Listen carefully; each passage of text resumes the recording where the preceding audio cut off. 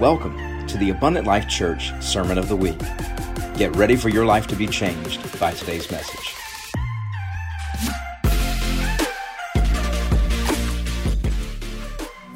I feel so strongly from Holy Spirit to say it one more time. Take a stand. Keep standing. God's not done. I'm going to tell you over the next 3 or 4 weeks, you're going to see a dividing line.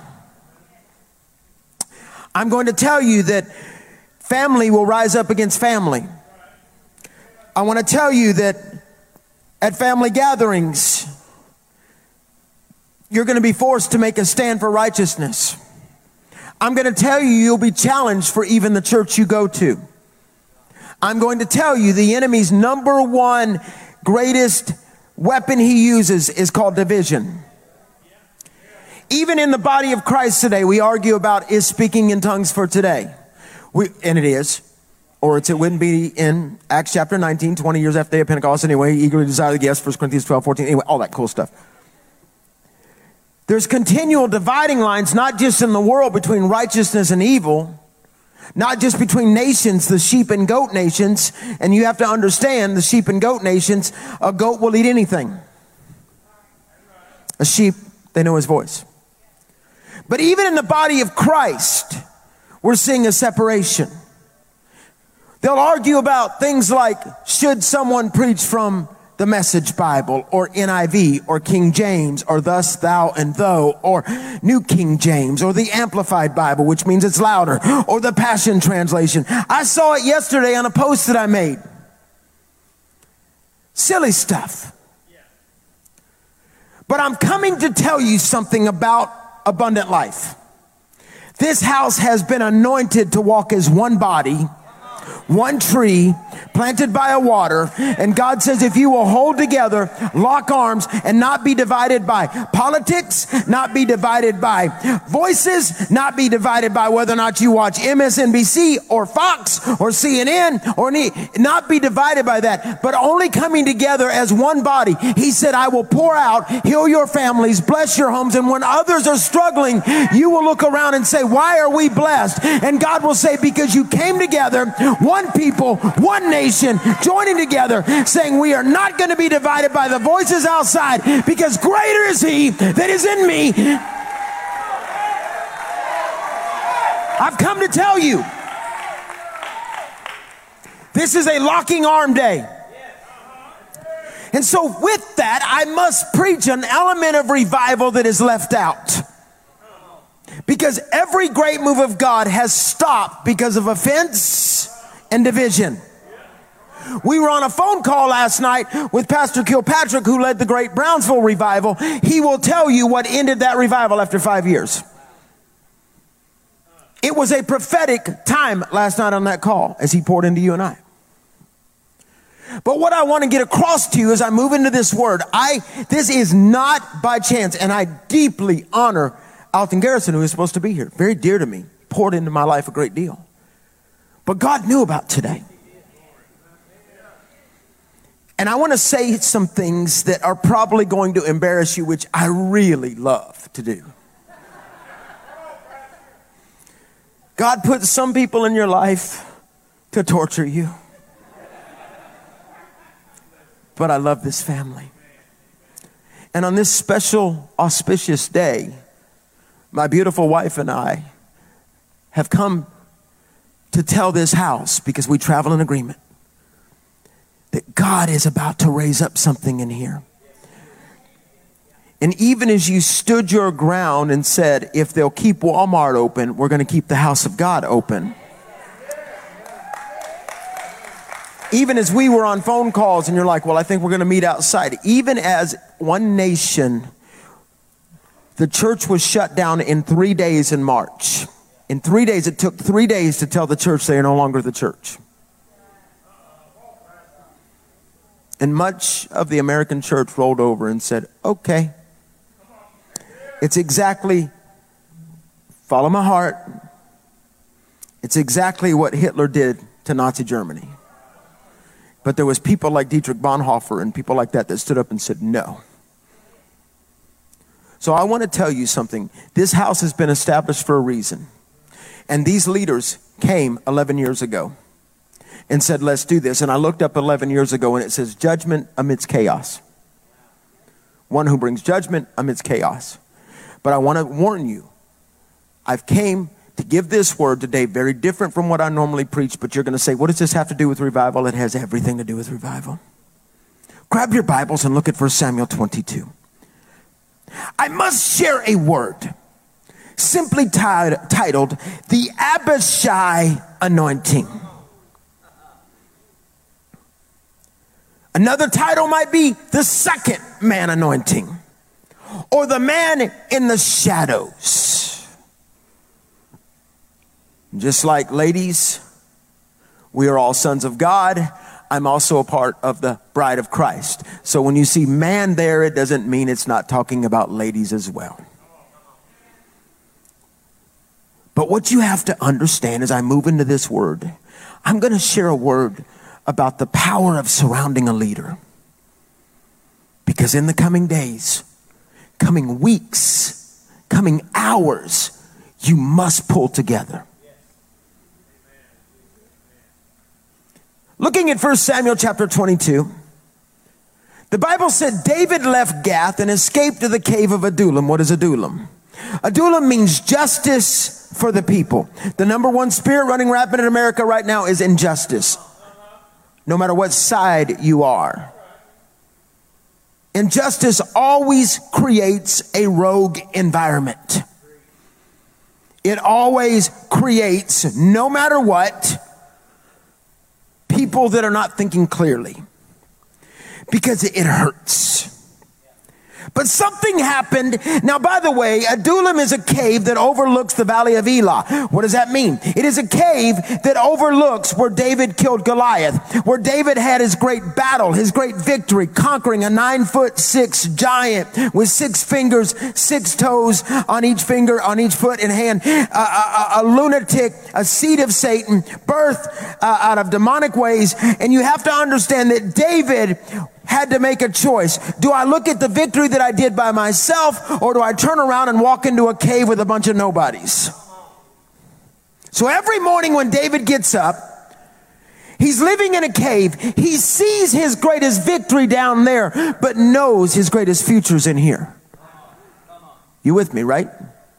So David left Gath and escaped to the cave of Adullam. And when his brothers and his father's household heard about it, they went down to him there. All those, this is an amazing church.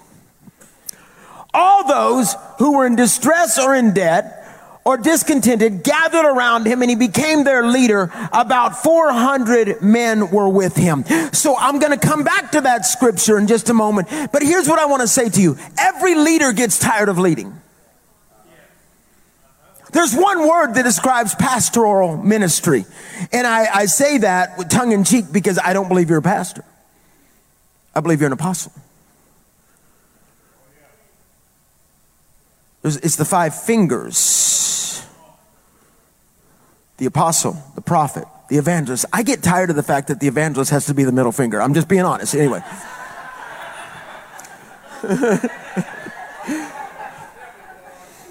Thanks a lot. But it's the highest finger. I'm being careful what I do. I've rode through Atlanta.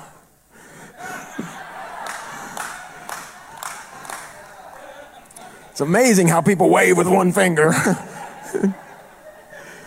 Because it's the gathering anointing.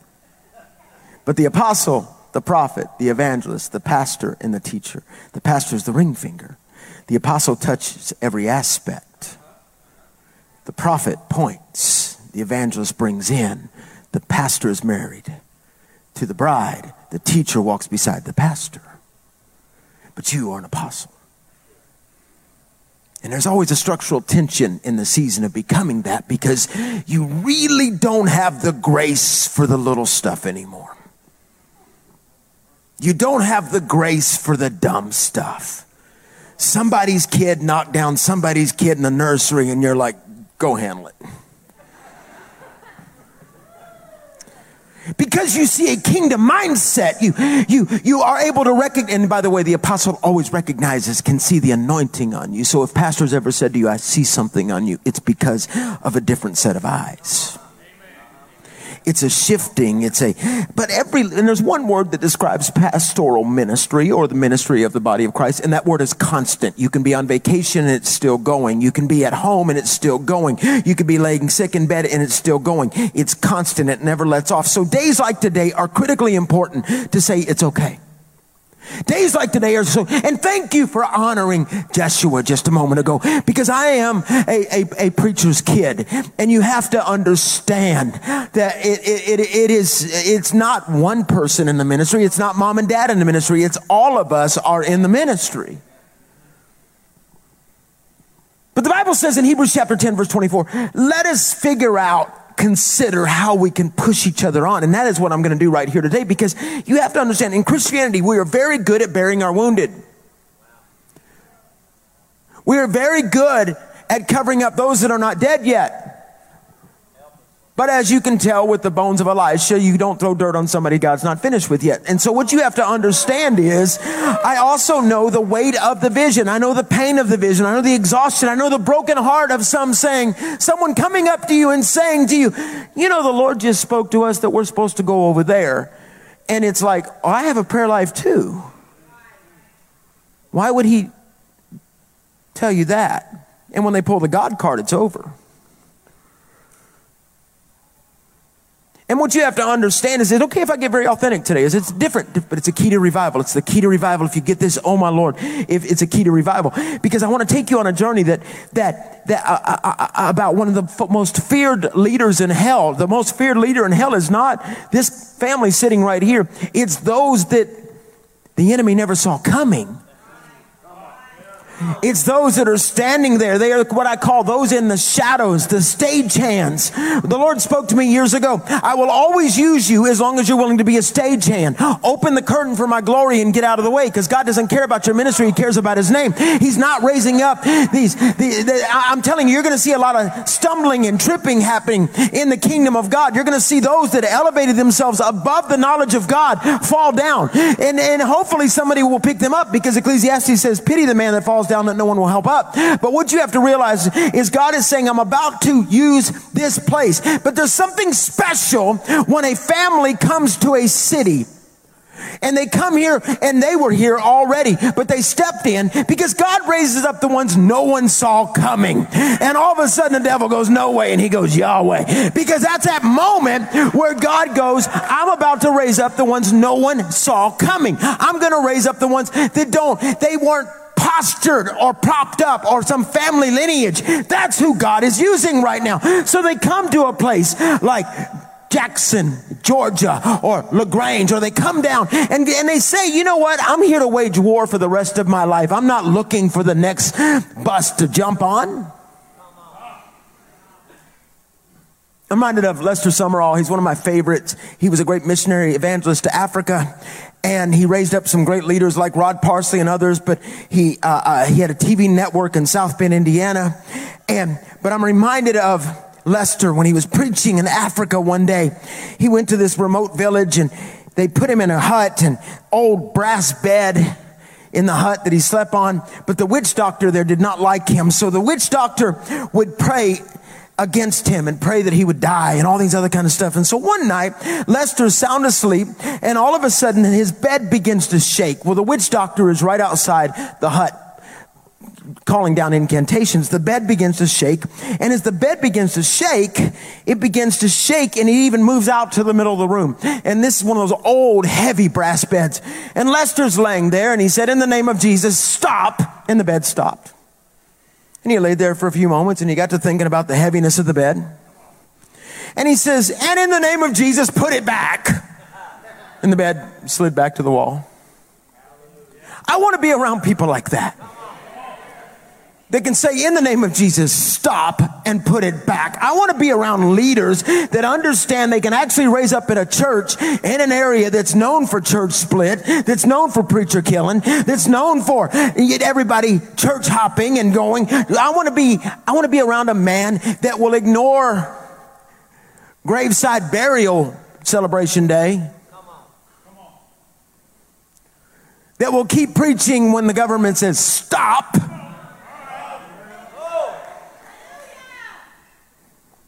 But what you have to understand is I feel like I've kind of earned the ability to speak to this today. So let me talk about the Abishai anointing. So write this down, number one.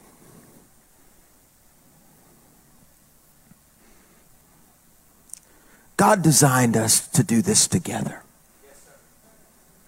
You weren't designed to be rogue. That's why when COVID hit and all the other stuff hit, all of a sudden we're all in our own little houses, and when you go out, put a mask on. And I get it. Stay 6 feet apart. There was a systematic demonic division that took place. Don't lay hands on people. Don't worship. Some states outlawed worship because you might breathe. But see, what you have to understand is everything God does, he designed for us to do it together. In God's word, both the Old Testament and the New Testament, it's about relationship. A God who in the very beginning said, you know what? I don't want to do this alone.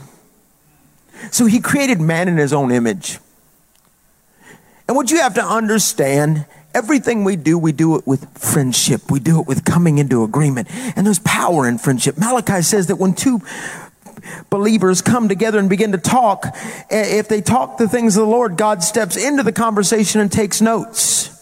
Sometimes when you're talking to somebody at work, because you're living in the world and also living in the church, sometimes y'all are talking a little bit of trash. You don't feel God, but then isn't it amazing how you're talking to somebody else and you feel something happen in the middle of that? It's called koinonia. And all of a sudden God steps in the middle and starts taking notes. So you have to ask yourself, if the people you're spending time with, can God walk in the middle of that relationship? Or does he have to step back? Because show me your friends and I'll show you your future. And what you have to understand is what Karen and I began to do years ago. Philippians 4:6, we make our petitions known with thankfulness of heart. We come into the power of agreement, that Matthew 18:19 agreement where we come in and we begin to pray and agree together. It's Ecclesiastes chapter 4, verse 12. Though one may be overpowered, two can defend but themselves. But a cord of three strands is not easily broken. It's an understanding that Jesus was a people person. And so you have to realize Jesus knew how to build a team. He had 3 different levels of relationships. He had literally the outer court, the inner court, and the Holy of Holies. The Holy of Holies was, and he would take these, even his secret group, his smaller group, his Holy of Holy groups, his Peter, James, and John, he would take them up to the Mount of Transfiguration. He would take them into the darkest place that he would go. But what you have to understand is he even had this close circle around him where at one point he's tired, he's exhausted, he's been preaching all day, and he says, get me a boat. Mark chapter 3. Get me a boat. The crowd is pressing in on me. But Jesus determined, I'm not going to do this alone. I can't do it alone. I'm exhausted. I'm tired. And he always went after the nobodies. He would choose the ones none of us would ever choose. In fact, Acts chapter 4 says that some of the disciples, Peter, James, it says literally about them, they were ignorant and unlearned, but they could see that they had been with Jesus. Listen, you walk up to me with your degrees and you walk up to me with your diplomas, and that's awesome, great, way to go, cool. That will not pay the bill off. But I want to tell you something. You walk up to me and you may not be the smartest or the brightest, but if you've been with God, we're going to lock arms and do something big together, because I don't care about your degrees. I want to be around somebody that knows him, somebody that gets out of bed and finds him. I want to be around somebody that can walk into my office and say, hey, Pat, I just got to tell you, this is what God is saying. And when you got some potato head theologian sitting over there that's so open-minded his brains have fallen out at some point, it's going to walk up and tell me, well, you know, that's not the real original meaning of the Greek word or the Hebrew word. And I'm like, shut up. You ain't bringing me ramen, or you're bringing me ramen noodles, and I don't want to eat that. That's nasty. So the reason why I'm sharing that is because when you look at the life of Christ and you understand that he came from the very throne of David, when you look at the life of David, and that's where I'm going, I'm going to talk about David for just a minute. But you know, I'm reminded of even Simon Peter. Simon Peter had the worst mouth. The brother loved to cuss. Have you ever watched Deadliest Catch and the Fisherman? That's rednecks on a boat. That's Simon Peter. He wasn't this really cool, put together guy. He was always messing up, always, foot in mouth moment. He was always blowing it. He was always doing dumb things until he had a maturity season in his life. And that came through rejection and becoming a Benedict Arnold that he really changed, because it's at your lowest point that you find God. But Simon Peter is a great example. He stuck with Jesus and Jesus stuck with him even though he had major flaws. But what you have to realize about Simon Peter, something got on him, that even after resurrection power and ascension into heaven, Simon Peter would walk because he had been in the shadow of Jesus. His shadow would heal the sick and blind. So put me next to somebody that the oil is going to rub on me a little bit, because I am a mantle chaser. I crawled to the lap and literally laid my head in the lap of Dr. Bill Bright, who founded Campus Crusade for Christ. And here is this Presbyterian man trying to get a breath in to breathe because he had a cystic fibrosis, and he's getting ready to die. And a tear fell off his cheek onto my cheek as I laid my head in his lap. And it was the last time I would see him. And he said, "You will touch the world." I chase Reinhard Bonnke. I chase John Kilpatrick. But I also chase people like that because there's something there. I've hitched my wagon right there. And what you have to understand is, I go a little bit deeper, and you'll have to forgive me, because I'm stirred in my spirit. Because when you look at Jesus, oftentimes if you look back at whose throne he occupied, which was the throne of David, we know Isaiah 22:22 says he'll give you the keys to the house of David. Jesus would later say in Matthew 16:19, "I'll give you the keys of the kingdom." We know that David was anointed in a place called Bethlehem. We know that David was overlooked. In 1 Samuel chapter 16, we know the story of David, that they bring out the 8 brothers because Samuel went to anoint, and he thought it was going to be Eliab. And so Samuel holds the horn up over his head, all the brothers, and he stops at the big, tall general Eliab. And the oil of God, the finger was in the oil lamp, and it didn't come pouring out. He couldn't figure it out. So he said, "Let's do it again. Maybe my horn got broke on the trip over here. The camel must have stumbled." And he's doing it again. Still the finger of God is in the horn. Nothing happens. And they said, "Is there not another?" And they said, "Well, there's David. But we don't want to talk about him, because even his legitimacy is at question. Go get him." David comes running in. Everybody's standing there like, "Yeah, right. We don't even let him eat with us. All he does is kill things and worship."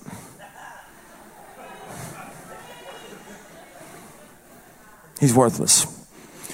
And so Samuel goes, "All right." The oil begins to flow. And everybody steps back and goes, "Are you serious? Are you serious?" And the Bible says, and the wind of God went into David and empowered him for the rest of his life. God always picks the ones no one saw coming. Oh, I'm going somewhere. And what you have to understand is, as I begin to get deeper into this word, every leader needs a shadow. Every leader needs someone that will walk with him. And the story of David is marvelous, because David had no aspirations to rule the world. He was not a Napoleon or Alexander the Great, but he could sit and write things like Psalms 91, "I shall dwell in the secret place, in the shadow of the Almighty." He could write, "Better is one day in your courts than 1,000 elsewhere. I'd rather be a doorkeeper. Surely goodness and mercy shall follow me all the days of my life, and as I dwell in the house of the Lord." He could write things that no one else understood because he had had enough alone time that he learned the whisper of God. "You're not getting this yet. I'm going there." But David cannot do it without the men that were around him. And the story of David takes an entirely different focus when you begin to look at who was actually around him. In particular, his closest advisors. I'm preaching about the Abishai anointing, so I must hurry. But what I want you to understand is David can't do it without the Abishais. What do you mean, Pat? They are key to everything. Everybody say Abishai. And what you have to realize is, here's David. And I'm going back to the verse I started with, the making of a great church. And the Bible says in 1 Samuel chapter 22, David went down to a place called, left Gath and went to the place called Adullam, which means justice for the people. I read that story to you. 400 gathered with him, discontented. But what you have to know is David had a sister by the name of Zeruiah who had 2 sons. One of those sons was by the name of Abishai. So when the entire family went to join David because he's on the run from Saul, he's living in a renegade band. They're all there. They get to this cave and all of a sudden Zeruiah, his sister, shows up and with her is her 3 boys. And one of the boys' names is Abishai. They came to join themselves with Uncle David. Now they are on wanted posters. At any given moment, the marauders could come and kill them all. They're living in a cave. They're in hiding. But in this cave, God did something big. He established a kingdom in a cave. Oh, you're not getting this.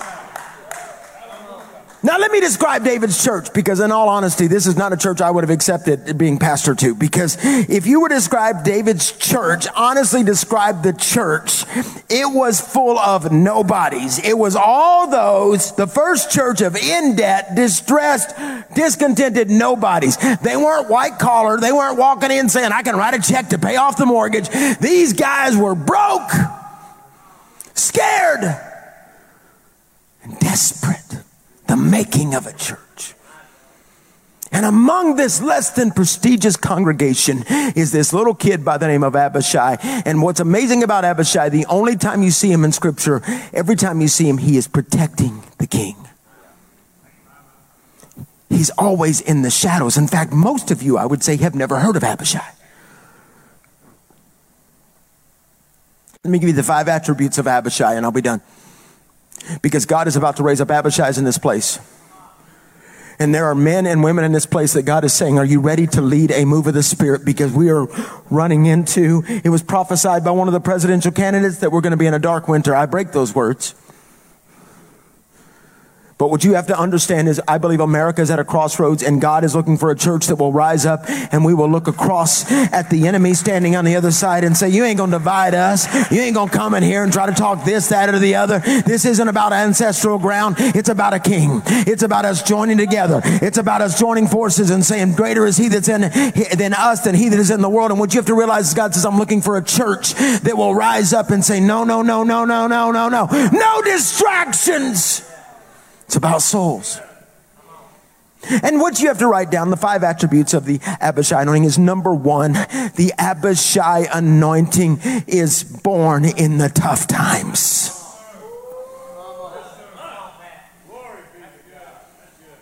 I watched my father in over 50 years of ministry. I watched my dad. I learned about the ministry watching my father at times when literally we went on vacation and the church resigned from him. And they sold the building. Or the time he sold his class ring to buy my sister an Easter dress. Or the time I would get up in the middle of the night and he'd be spread out on the floor praying for hours and hours and hours. Or I would go by his desk in that little church. And I saw so many miracles growing up. Times where angels came to the door. Times where we'd sit down to eat supper and we had no food on our plates. And Dad would say, pray. We'd all shut our eyes. Someone would knock on the door. We didn't know who they were. They didn't know who we were. But they're crying and saying, here's my groceries.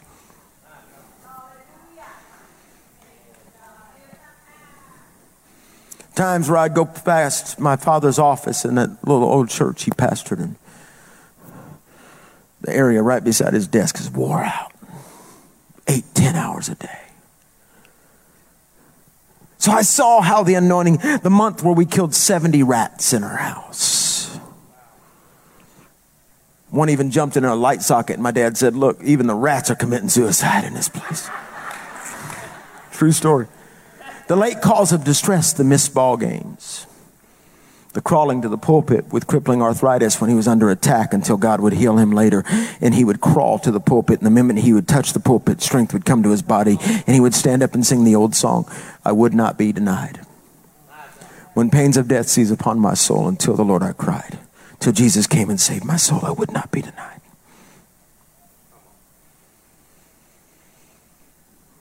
And there was hundreds of confrontations.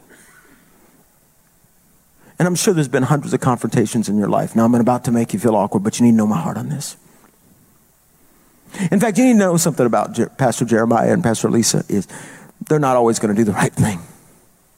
They may that you agree with, but you have to trust.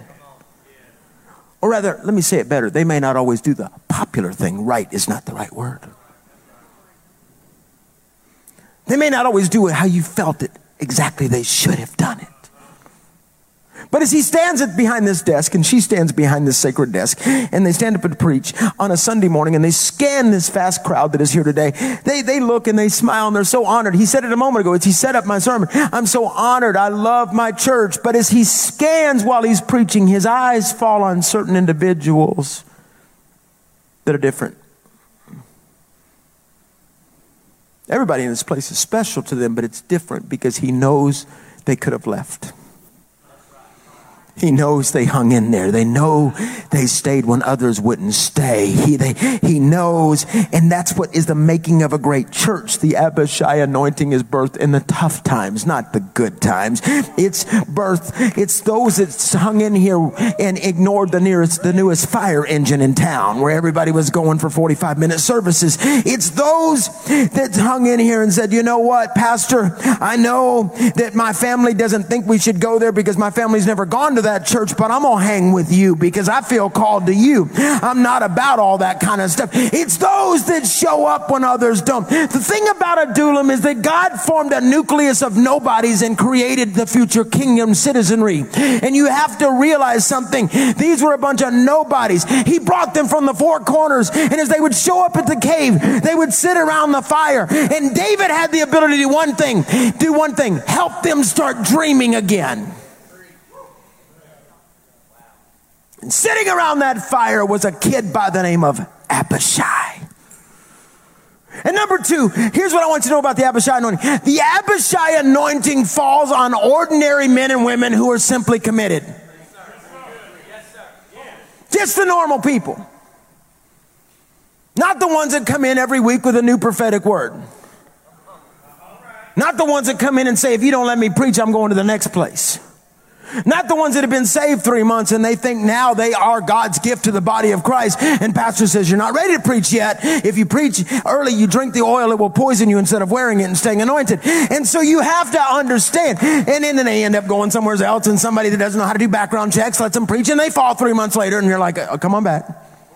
Can I preach this? The Bible says in 1 Chronicles 11, verse 20, and I'm hurrying, I got to catch a flight. It says this. Look at 1 Chronicles 11, verse 20. If you have that for me, bring it up right there, Jordan. If not, I'll read it from right here. But the scripture says this. It says, Abishai, the brother of Joab, was chief amongst the three. He raised his spear against the 300 men whom he killed, and so he became as famous as the three. Follow me for a second. He was doubly honored above them. This is one of those scriptures you go, okay, cool, let's read the next one because I didn't understand it. Ready? He was doubly honored above the three and became their commander, even though he was not included among them. You're not getting what I'm saying, what the scripture says right here. Abishai was a fighting machine, but he wasn't as good as everybody else.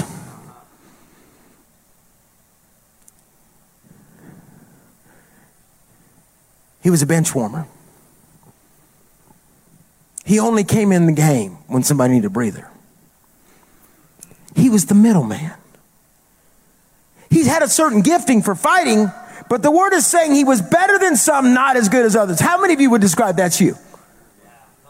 I'm better than some, but there's others that are way more gifted, way more anointed. That's the way I describe me. I don't have what it takes like other people, but there's people in the room that have better giftings. There's people in the room that I'm kind of in the middle. I'm not the worst. Thank goodness. I knew that guy, but I'm not the best. Amen. I mean, you get what I'm saying? Because it's men and women who are willing to sit around the campfire and simply say, count me in. Now, Pastor, don't ask me to sing because my mama didn't lie to me. She lied to my brother. Amen. Now, Pastor, don't ask me to pay off Hope Farm because I can't do that. But I will tell you what I'll do. I'll give. and I'll be faithful. And you'll never have to worry about checking and seeing if I'm even a giver. In fact, Pastor, I'm not going to be the most gifted person. I can't put together stuff, but I'll park cars. Pastor, I don't have the gifting to stand up and excite the crowd, but I'll tell you what I'll do. I'll cheer with whoever does. Wait a minute. Okay, Pastor, I'm not the best. I'm not going to hit a home run every time I step up, but I'm going to tell you what you can count on. When the doors are open, I'm here. I'm here. I'm here. If you call an important prayer meeting or you say fast, yes, sir, because I'm in the middle. I'm not the best. I'm not the worst. I'm here. And that is the citizenry woven together, making of the kingdom of God. It's not about the nobodies and the somebodies. It's about the ones who show up. And so you have to understand that's the Abishai anointing. It is not for the best or the worst. It's for me. It's for me. It's for me. It's for me. He could have invited 10,000 other preachers to be here today, but he went and got somebody kind of in the middle. Because I don't want to be the best, because that's the target practice. And as long as I stay on my knees, I won't become the worst, because I ain't got nowhere to fall. You ain't getting, I wish you'd help me preach for a second. Just put me up and let me help, and I'll hold somebody else up, and I'll be an Aaron and Hur if I have to, because I ain't got to be the Moses, because I got to make the tough decisions. Amen. I'm going to get mad and kick a rock. But what you have to realize is just let me be a part of something bigger than me, because I was raised in a place where nobody was important, or I was raised, they didn't believe in you. I was told my whole life I'm nothing, but with you and running beside you, I'm still nothing, but I'm a part of something, and that makes me a part of something big. Somebody help me preach. I didn't come here to give you another message. I came to tell you this is the key to the next move of God in this house, a locking of arms. And when somebody walks in here and tries to divide you on color or on certain types of church, or they try to divide you on political lines, you say, wait a minute, that don't work in this place. You go on and preach that at the pundits. Go do that on CNN or Fox. In this place, we are one body, one family, one arm coming together. And what grows the church is a tree planted by the water with leaves called unity.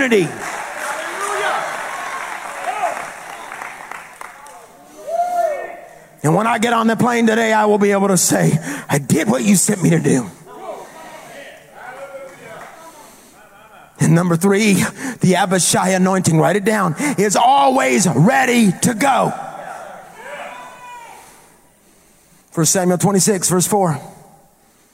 I want you to imagine this. David is hiding, of course, from Saul. The drama is coming to a head. Saul has been chasing David. You can hear the dramatic music in the background. All of a sudden, Saul is put in a supernatural slumber. His men are sound asleep. David, being a redneck,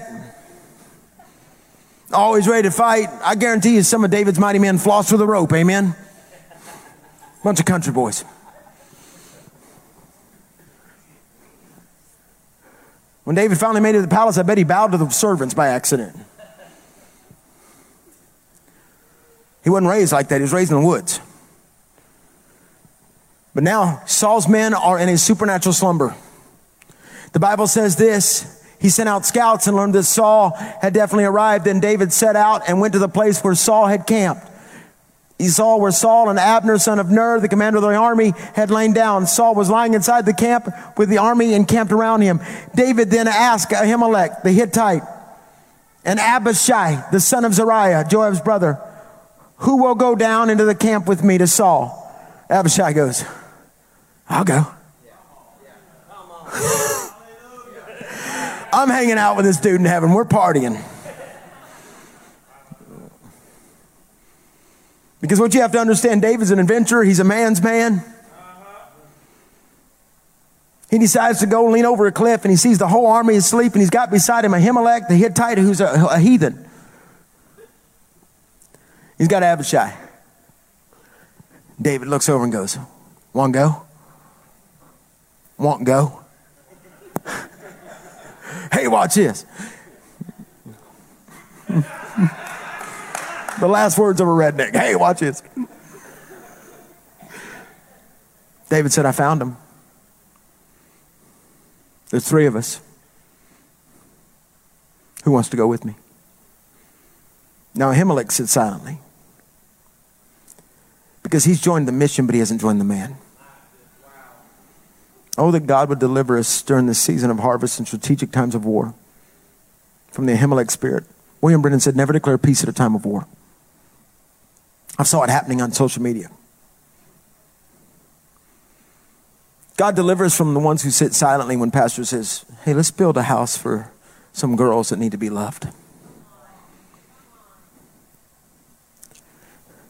God delivers from a spirit that says, I don't know how we're going to do it, but I hear the Lord saying, do this, and we're going to do it regardless. Even if I tell you what we're going to do. We're going to fight a liquor store.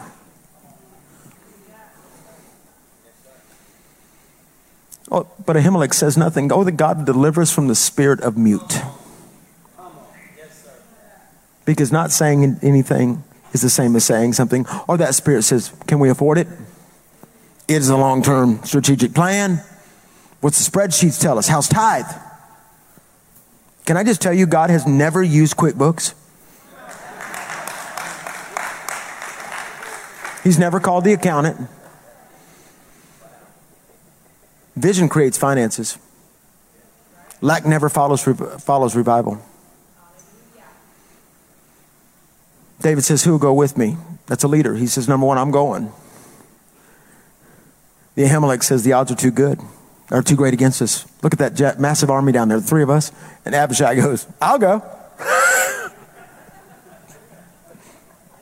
Now, if you'd looked at Abishai and said to him, hey, Abishai, where are you going? I don't know. What you going to do down there? I don't know. I'm with him.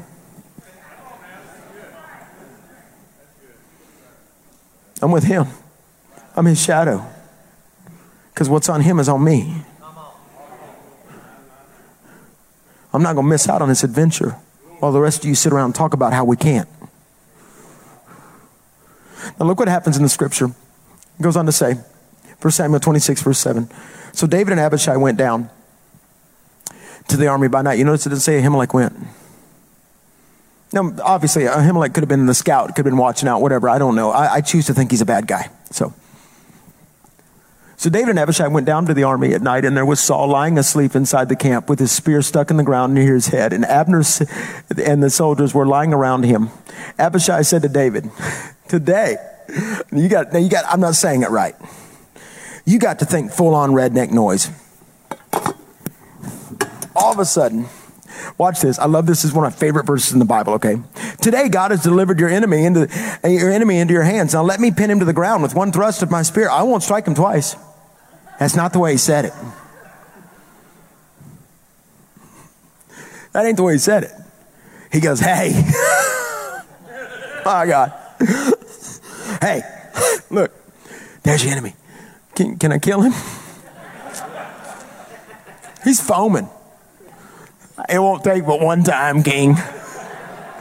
In fact, I'm going to shish kebab this joker right in front of everybody. I'm going to stick it to the ground. Are you ready? Let me do it. Come on, please. Oh, God, let me kill him. That's covenant talk. Your enemy's my enemy. That's covenant talk. Well, Pat, what do you do when somebody walks up to you and says, you know, there's just some things I don't like about the pastor. Number one, you repent for whatever demonic magnetic spirits in your life. And number two, you tell them to repent. I said something to pastor one time. I said, you know why I don't go on the foyer and shake everybody's hands? Number one, I'm very, very careful about who, not that I'm better than anybody or anything like that. It's just that what I've had people walk up to me to complain to me about their church or their pastor, and I don't ever want to be that. Because as an evangelist, the oil flows from the head to the beard. I'm just a beard today. I'm not the head. But I've had people walk up to me in churches, never here. So let me just say that like that. And said, you know, Pat, I just wish you'd come every week. I don't really like our pastor's preaching. Oh, so you're getting my best. He's got to do it every week. I get to preach it 12 times and run. Hey, man, I mean, I'm just being honest. But anytime anybody walks up to me, I literally had somebody walk up to me one time and they said, I want to talk to you about our pastor. We would actually like to encourage you. We're about to let him go and we want you to put your resume in. True story, this happened in Indiana. And I said, can you hold on a second? They said, what do you mean? I said, I'm going to go to the altar because something is in my life just invited you to say that to me. I went up to the altar and said, oh God, what's in me that would give an invitation? You think this is pretty harsh and intense. No, I'm trying to prepare you.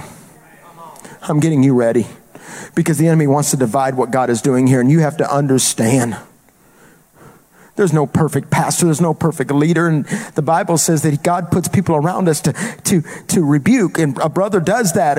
And we speak into each other's lives. And we say, you know, I think you're off on that. I've had people do that to me all the time that I've allowed. They'll say, hey, you're wrong about that. I have a very dear pastor in my life named Pastor Al Bryce that will literally call me up and say, you're allowing this to happen in your life right now. The old Pat would go, oh, no. I go, man, you're right. I always look for a good season to cry. Amen. I'm like a walking Lifetime movie. Give me a bonbon and a movie. And because the valley of weeping is where God resides. And this is it. We're all flawed. But number 4, the Abishai anointing fights for righteousness. And the Bible says in 2 Samuel chapter 19, now here's David. David's being thrown out of the palace. It's been taken over by his son, Absalom. And as David is, you can almost see it. He's running for his life, and some of his mighty men are running with him. Now, life was good when they were in the palace. They had steak every night. Everything was perfect. But now he's being kicked out of his own palace because his son led a revolt. And the Bible says that while they're running, all of a sudden, bring that scripture up for me, 2 Samuel chapter 16, verse 5. The Bible says that as they're running, as King David approached Baram, a man from the same clan as Saul's family came out from there, and his name was Shimei, son of Gera. And he cursed as he came out, and he pelted David and the king's officials with stones. Though all the troops in the special guard were on David's right and left, as he cursed, Shimei said, get out, you man of blood, you scoundrel. The Lord has repaid you for all the blood you shed in the house of Saul, in whose place you have reigned. The Lord has handed the kingdom over to your son Absalom. You've come to ruin because you are a man of blood. Then Abishai, there he is, son of Zeruiah, said to him, King, why should you let this dead dog curse you, my Lord? Can I go? Let me do it right. They're running. David's heart's broken. He's lost his kingdom. He's lost his son. He's lost his family, all because he ended up on the balcony of boredom. And he's jogging, and he's got his men on his right and left. And all of a sudden, this lunatic family member of Saul comes out and starts cursing at him and throwing rocks at him. And as they're running along, you're worthless, you're a loser. I mean, there's nothing like kicking somebody when they're down. And as they're running along, Abishai goes, hey, King, do you care if I go cut his head off?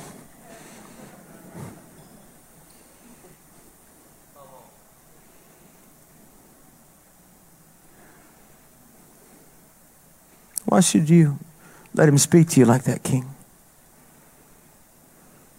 But see, for Abishai, it wasn't about the palace or the settings. It's about the vision. He didn't fold. And this is it. Worship team, come help me for a second if you would.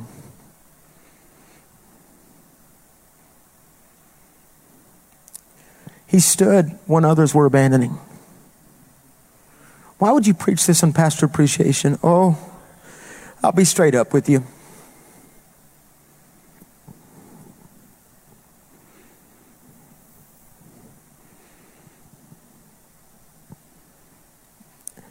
I've traveled about 2 or 3 million miles, closer to 3. Spent half my life in the Atlanta airport.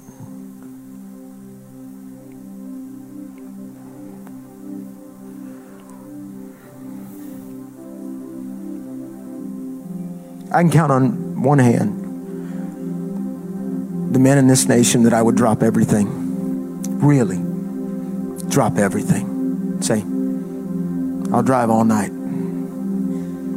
I'll be there from Dallas. Take me about 10, 12 hours. About 12 hours, depending on which car I'm driving.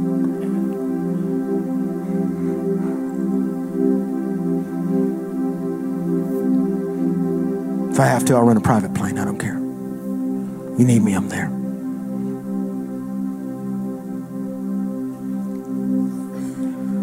I happened 2 weeks ago to be standing in front of you.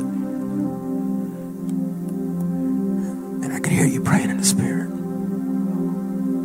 And I went, thank you, God. Because when I was a PK for a season, preacher's kid,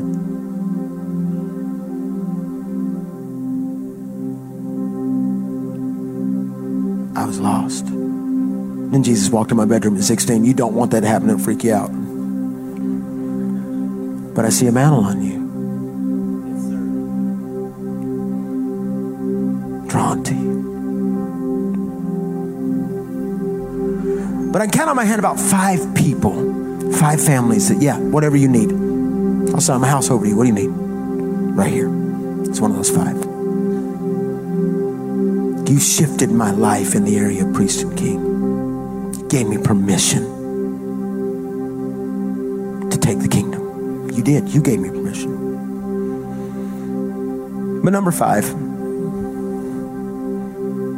the Abishai anointing will fight the giants when the David is weary. We know that when David picked up the stones, he picked up 5 stones, and there's a reason, because Goliath had 4 brothers. Eventually, all of David's mighty men would kill the brothers. But David is getting old at this point. He's exhausted. He's tired. You know, I still think I can do stuff. I can still go at it with my son. Now, Nate, college football player. Now he's 28 years old. He's in extremely good shape. Athlete. I still believe I can beat him. And I will always fake it. It's a rule of being a father. But I can't run up and down the court like I used to could. Because my mind says I'm still young, but my body goes, sit down, son. Ain't everybody Tom Brady. Amen. I'll never forget, I was playing at a youth camp, and man, the number 1 rule for preaching a youth camp, remember this, is hit the first 3. When you play basketball, just hit it and walk away and go, pff. And all the kids are like, what? And when you're walking back to your cabin, you're going, thank you, God. You covered us. But I was playing at a youth camp one time, and we're running down the court, and this kid says, hey, Pat. He passes the ball. We passed it too far out in front, maybe not to someone that could get to it. But my body said, you can get to it. My brain did. And I went to go for it because I was trying to be cool, and I ended up just strawberrying right there. That was on Monday afternoon. For 1 week, I preached with a strawberry right there. Big old. Because my body said I could, or my mind said I could, my body said no way. This is David. Look at this scripture. So David he's old, he's getting into fighting form, and the Bible says there's a battle against those evil Philistines. David is old, but David decides to go out and fight. He gets his armor on. He's getting back in fighting form. He's an old man. He goes out to battle to fight the last giant. And the Bible says David went down with his men to fight against the Philistines, and he became exhausted. And Ishbi-Benob, one of the descendants of Rapha, whose bronze spearhead weighed 300 shekels and who was armed with a new sword, said he was going to kill David. But Abishai, son of Zeruiah, came to David's rescue. He struck the Philistine down and killed him. Now follow. Here's David. He goes out there. Abishai is walking right beside him. He's like, oh, my God, here we go again. King, what are you doing? So they're fighting. And David says, I want you. He goes and picks out the biggest giant. And David starts fighting him, and as he's fighting him, the giant is winning. And Abishai's standing. He's fighting. And as he sees David stumble, and the giant's about to kill the king, he kills his guy. bends around and kills the giant. The giant falls over on David. Can you see this picture? David's laying there, pulls off his armor, gray hair, and he goes, "Why'd you do that?" "I had him where I wanted him." Can you see Abishai going, "I know." So he reaches down to help David up. He does this. He goes, "Come here." He says, "Come on up, King. I just want you to know something. You ain't never doing that again." And David's going, "Oh, no, sir. Because we can't let the light of Israel go out." Stand with me. Pat, what does this have to do with Jesus? Everything.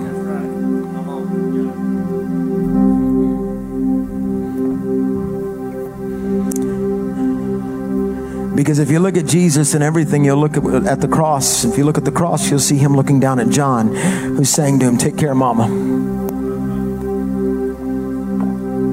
If you look at Jesus and his relationships, even after the cross, he went and hunted each one down and said, "Hey, I'll meet you in this room up here." It's all about relationship. It's all about kingdom. I believe in this house. And while this was not on my schedule 2 weeks ago, it was on God's. Because I have to do three things. Number one, Jesus is usually birthed in the tough places of our life. Number two, Jesus was what the world considered ordinary. Number three, Jesus is always ready to go with you. Number four, Jesus fights for righteousness in your life. Number five, Jesus won't let the light go out. Because he's the light of the world. But before I can we're going to have a little healing moment that's very different, but it's going to birth revival. It's supposed to be in Connecticut where revival broke out, but then he came to Georgia. It's crazy. So here's what I want you to do. Every eye shut across this house. The greatest pastor appreciation day that could ever happen is if someone's birthed into the kingdom.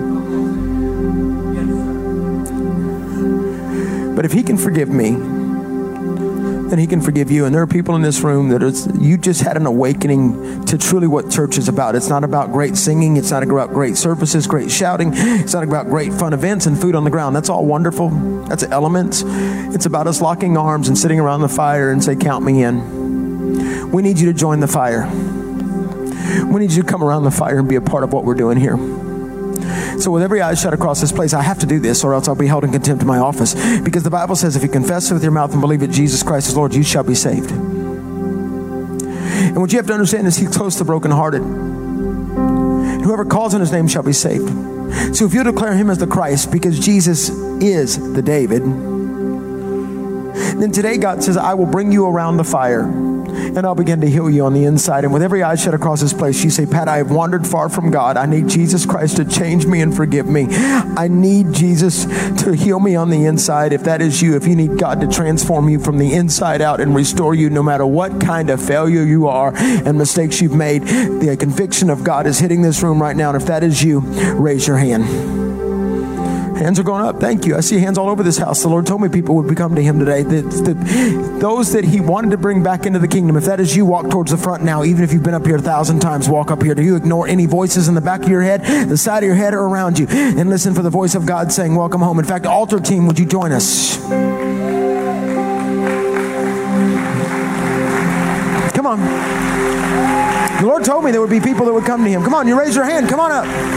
Even if you have an orange shirt on, but you've been wandering, come on up. You put a shirt on because somebody said put a shirt on. This is level one. What God wants to do. All over the house, raise one hand and say, "I will." Raise the other hand and say, "Surrender." With your hands raised, say, "God, forgive me. Change me. Restore me. You are the Christ. I give my life to you." Come on, say it bolder than that. You're talking to Jesus. "I give my life to you. I sell out to you. Bring me into the family. Bring me around the fire. It doesn't matter what I did outside the cave. I'm in the cave with you now. Jesus, purify my heart. And here's what I want you to do. Put your hands down for a second. Those that are ministering, keep ministering. It's different, I know. Pat, you're usually like, everybody come running, everybody come crying out. I get it. Not today, different. But here's a big one. Look at me. I'm from the South. I'm from 2.5 hours.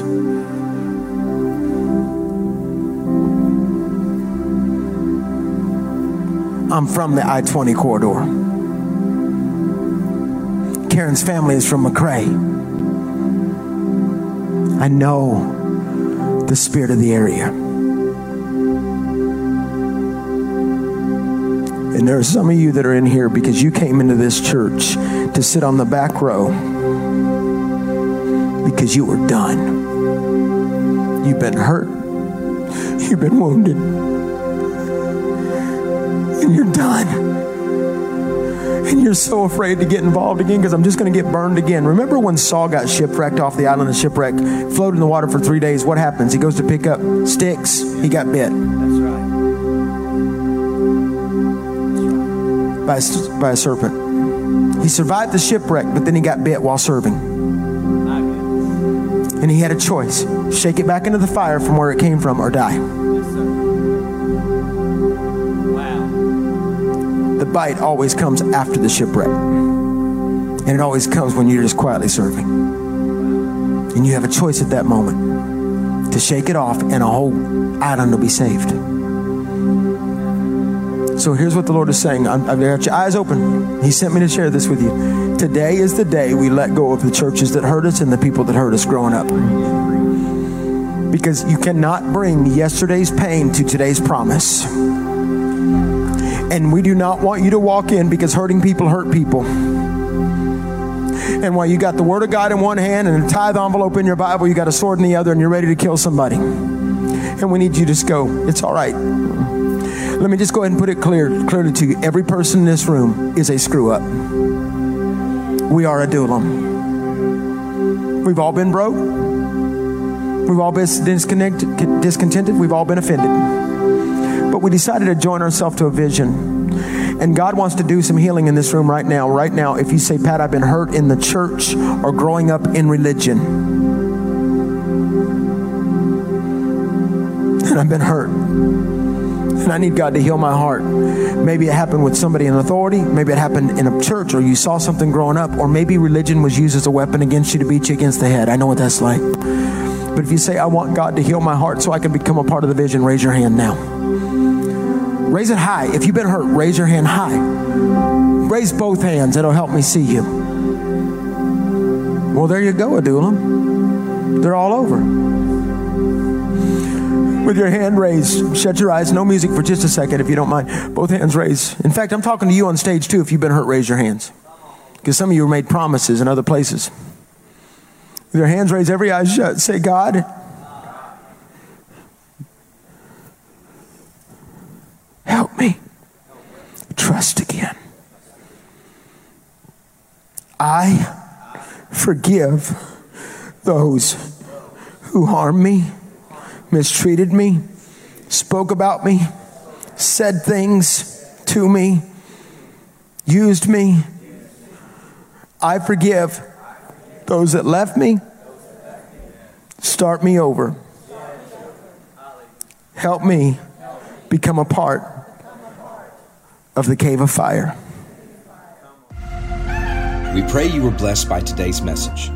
For more content and to get to know us better, download our app at abundantlifechurch.com.